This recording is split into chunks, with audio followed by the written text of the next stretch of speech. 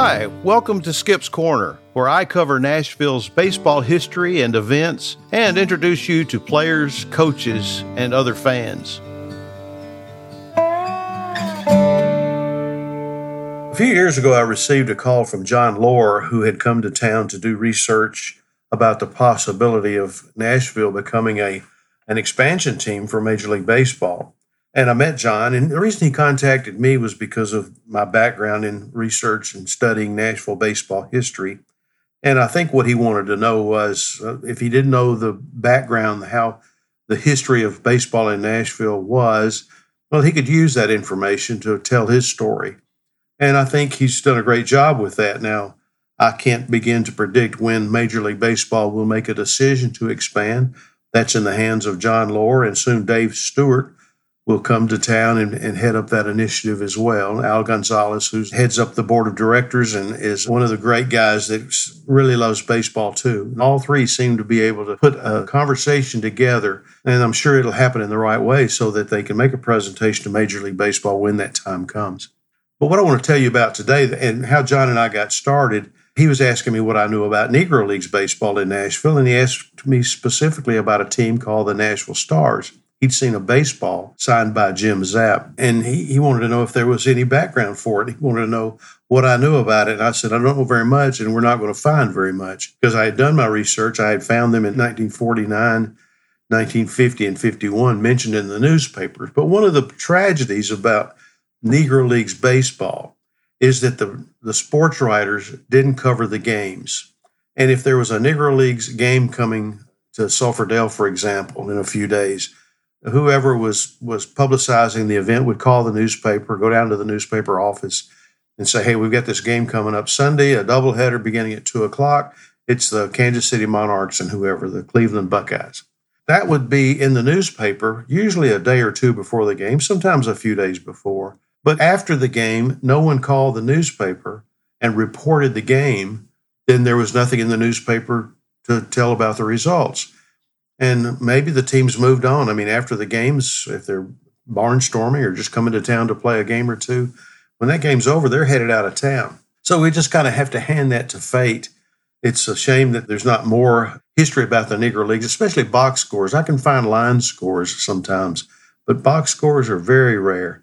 Now, there were some newspapers that did cover once-a-week publication, Pittsburgh Courier. But, you know, if there was a game in Nashville on Sunday and they published on Friday or Saturday, I don't recall, just once a week, you know, that was old news by then. So they did not necessarily pick up the score of the Nashville for, let's say, Elite Giants. But in that 1949, 1950, 51 period, there were just a few mentions of the Nashville Stars. 1949, there was a mention of a game in Nolensville that took place between four teams, and one of those was named the Nashville Stars. Now, a little later, I'll go into where I think the background of that was. But one reason that this kind of piqued my interest this week, the Nashville Stars held a golf tournament to raise money for the American Cancer Society, and they held it at Ted Rhodes. Now, Ted Rhodes was a black golfer, a professional golfer, and everybody loved him, and he was a great golfer. And that particular golf course is in Bordeaux in North Nashville, not far from the Tennessee State University campus. And as guys would come over there to play, obviously with the tournament going on, they couldn't play until after the tournament was over. So there were some gentlemen standing and sitting, and I went over and asked them if they knew anything about anybody who played Negro Leagues baseball from Nashville. Well, the name that they gave me was Bobby Coleman. Bobby Coleman has passed away, but I had a chance to meet Bobby.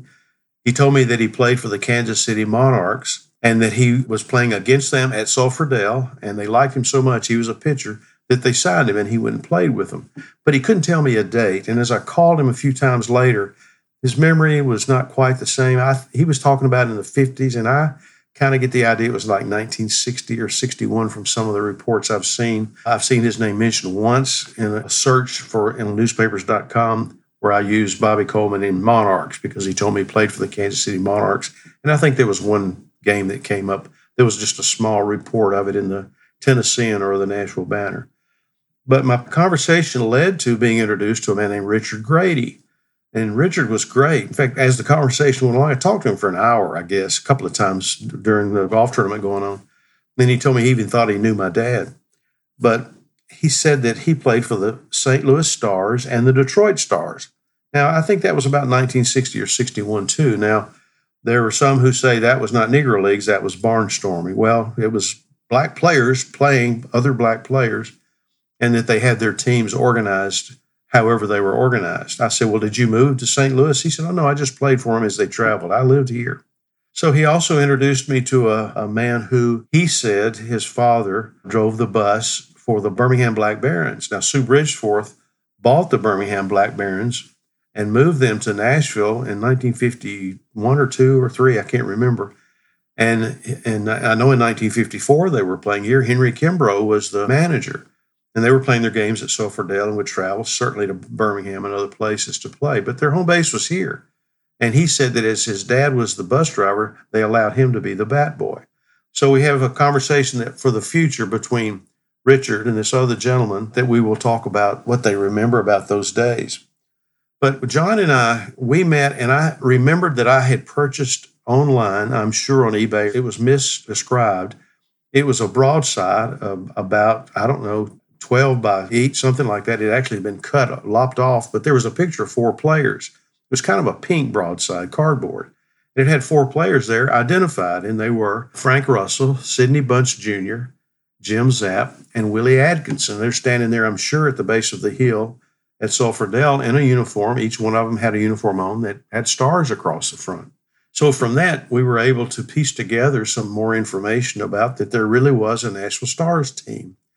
And later on, we came to find out through Harriet Kimbrough Hamilton, who had written a book called Daddy's Scrapbook. You may remember I interviewed her in a previous episode, and she told me that she had published in her book a picture of the Stars bus because she had interviewed a man named Shannon Jones, who was the bus driver. And since then, we've gotten to know Laverne Gray, his daughter, and the rest of the family, and they're just delightful people. They love to tell stories about their dad. They love to hear stories about their dad.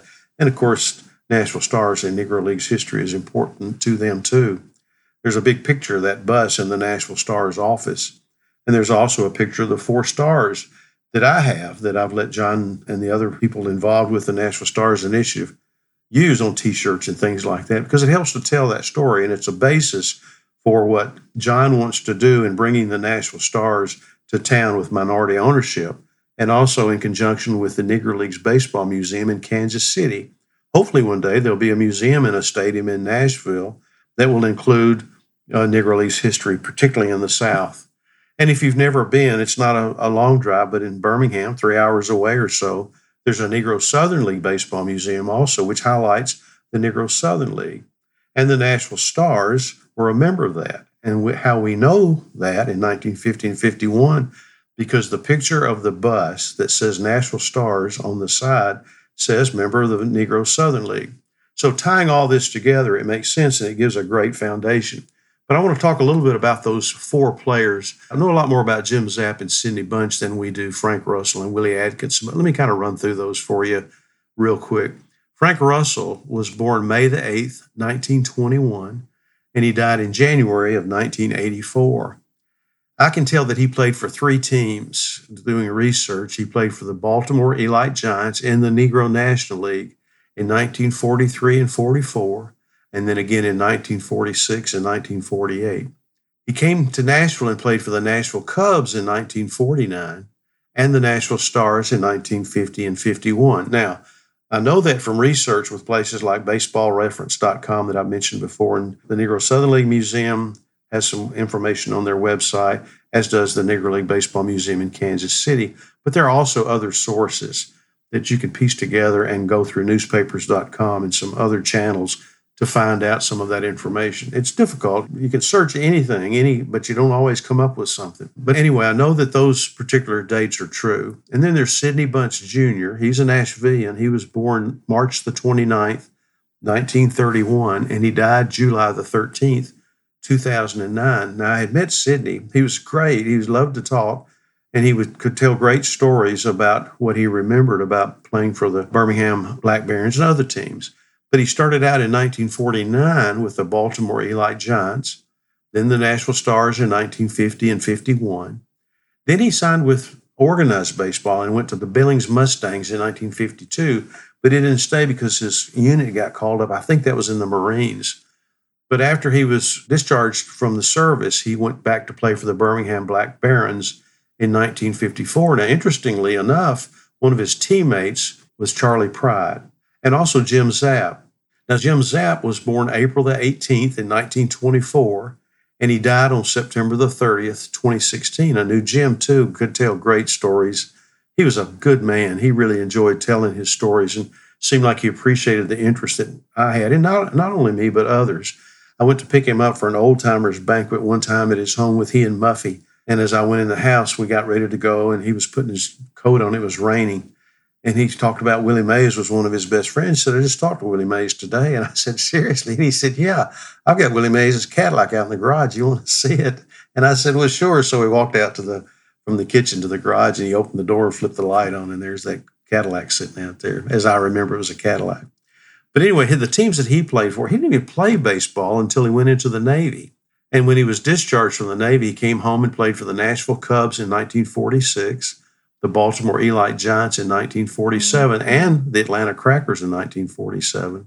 And he played for the Birmingham Black Barons in 1948, where he was a teammate with Willie Mays, and that's how they hit it off. Then in 1949, he played for the Morocco Stars, actually the Del Morocco Stars, which was a team owned by Teddy Acklin Jr., I think it's Teddy Acklin, Uncle Teddy they called him. He owned a club called the Del Morocco Club, and he had his team called the Del Morocco Stars. And then Jim played for the Nashville Stars in 1950, the Baltimore Elite Giants in 1951, and then back to 1954. That's where he was teammates with Charlie Pride and Sidney Bunch. But after that first stint with the Baltimore Elite Giants, second stint actually in 1951, he went to organized baseball where he joined Butch McCord with the Paris Lakers in 1952, then the Danville Dans in 1953, and the Lincoln Chiefs in 1953 also, and the Big Spring Bronx in 1954 and 55, and the Port Arthur Seahawks in 1955. And one of the great quotes that I have for Jim, he said, the highlight of my career was in 1948 when I was playing with the Birmingham Black Barons against the Kansas City Monarchs. It was in the third game of the playoffs, and I hit a home run in the bottom of the ninth to win the game. Now, the Birmingham Black Barons ended up playing the Homestead Grays in 1948 for the Negro League's World Series championship, and they lost. Homestead won it, and it's actually considered the last Negro League's World Series because it was still organized. And then, of course, Jackie Robinson integrating baseball in 1947 in the majors, that started the demise of what they knew at that time as the Negro Leagues. And the fourth player in that picture of the four stars is Wilbur Willie Atkinson. I think he was always, I can find a Yank Atkinson, and he played in New York and came to Nashville. He was born in December the 27th, 1923, and I don't know when he died. But he played for the Nashville Cubs in 1946 and 1947. But in 1946, he was a member of the East All-Star team. Then he went to Winston-Salem and played for a team called the Pond Giants in 1948, then the Newport News Royals in 1949, and the Nashville Stars in 1951. Let me go back and tell you one other thing about Jim Zapp. I told you that I didn't even play baseball till he got into the Navy. He began playing for a Naval Barracks all-black team at Pearl Harbor, and he played on an integrated Nyana Barracks team in Hawaii and may have been the first black to play. As I remember, the story was he played for an all-black team, but he was so good that the manager of the white team invited him to come over, and they actually integrated that team. And then in 1945, when he was back stateside, he played for the Navy at Staten Island, and he played with major leaguers Johnny Mize, Joe DiMaggio, Phil Rizzuto, and Pee Wee Reese. Now, isn't that a great story? That's a great connection. He was a good one, and I'll tell you, there's not anything better than to listen to these guys talk. Sadly, Jim and Sidney have passed on, but there's still some recordings of both of them talking at a Metro Archives event a couple of times where a lot of players were gathered together for a panel discussion. And I'll never forget Sidney Bunch saying, I couldn't go to the bathroom where the white players could go, and I couldn't even eat in the restaurant. They would have to hand me my sandwich or whatever food through the back door. It's kind of a testament to what was going on in those days. Well, let me finish by saying I hope that the Nashville Stars becomes a reality. someday. I think it will. I just can't give a timetable, but I know a lot of things are going on. They have to be going on. Some things behind the scenes that we just don't know, and who knows when we'll know. But first of all, Commissioner Manfred has to say we're going to expand, or maybe a team might have to move here to make that happen also. But I'll tell you, the time to get excited, I think, is when you see or hear about shovels in the ground to break ground on the construction of a new baseball ballpark. Well, that's the story of the Four Stars, and a little bit more about Negro Leagues baseball in Nashville.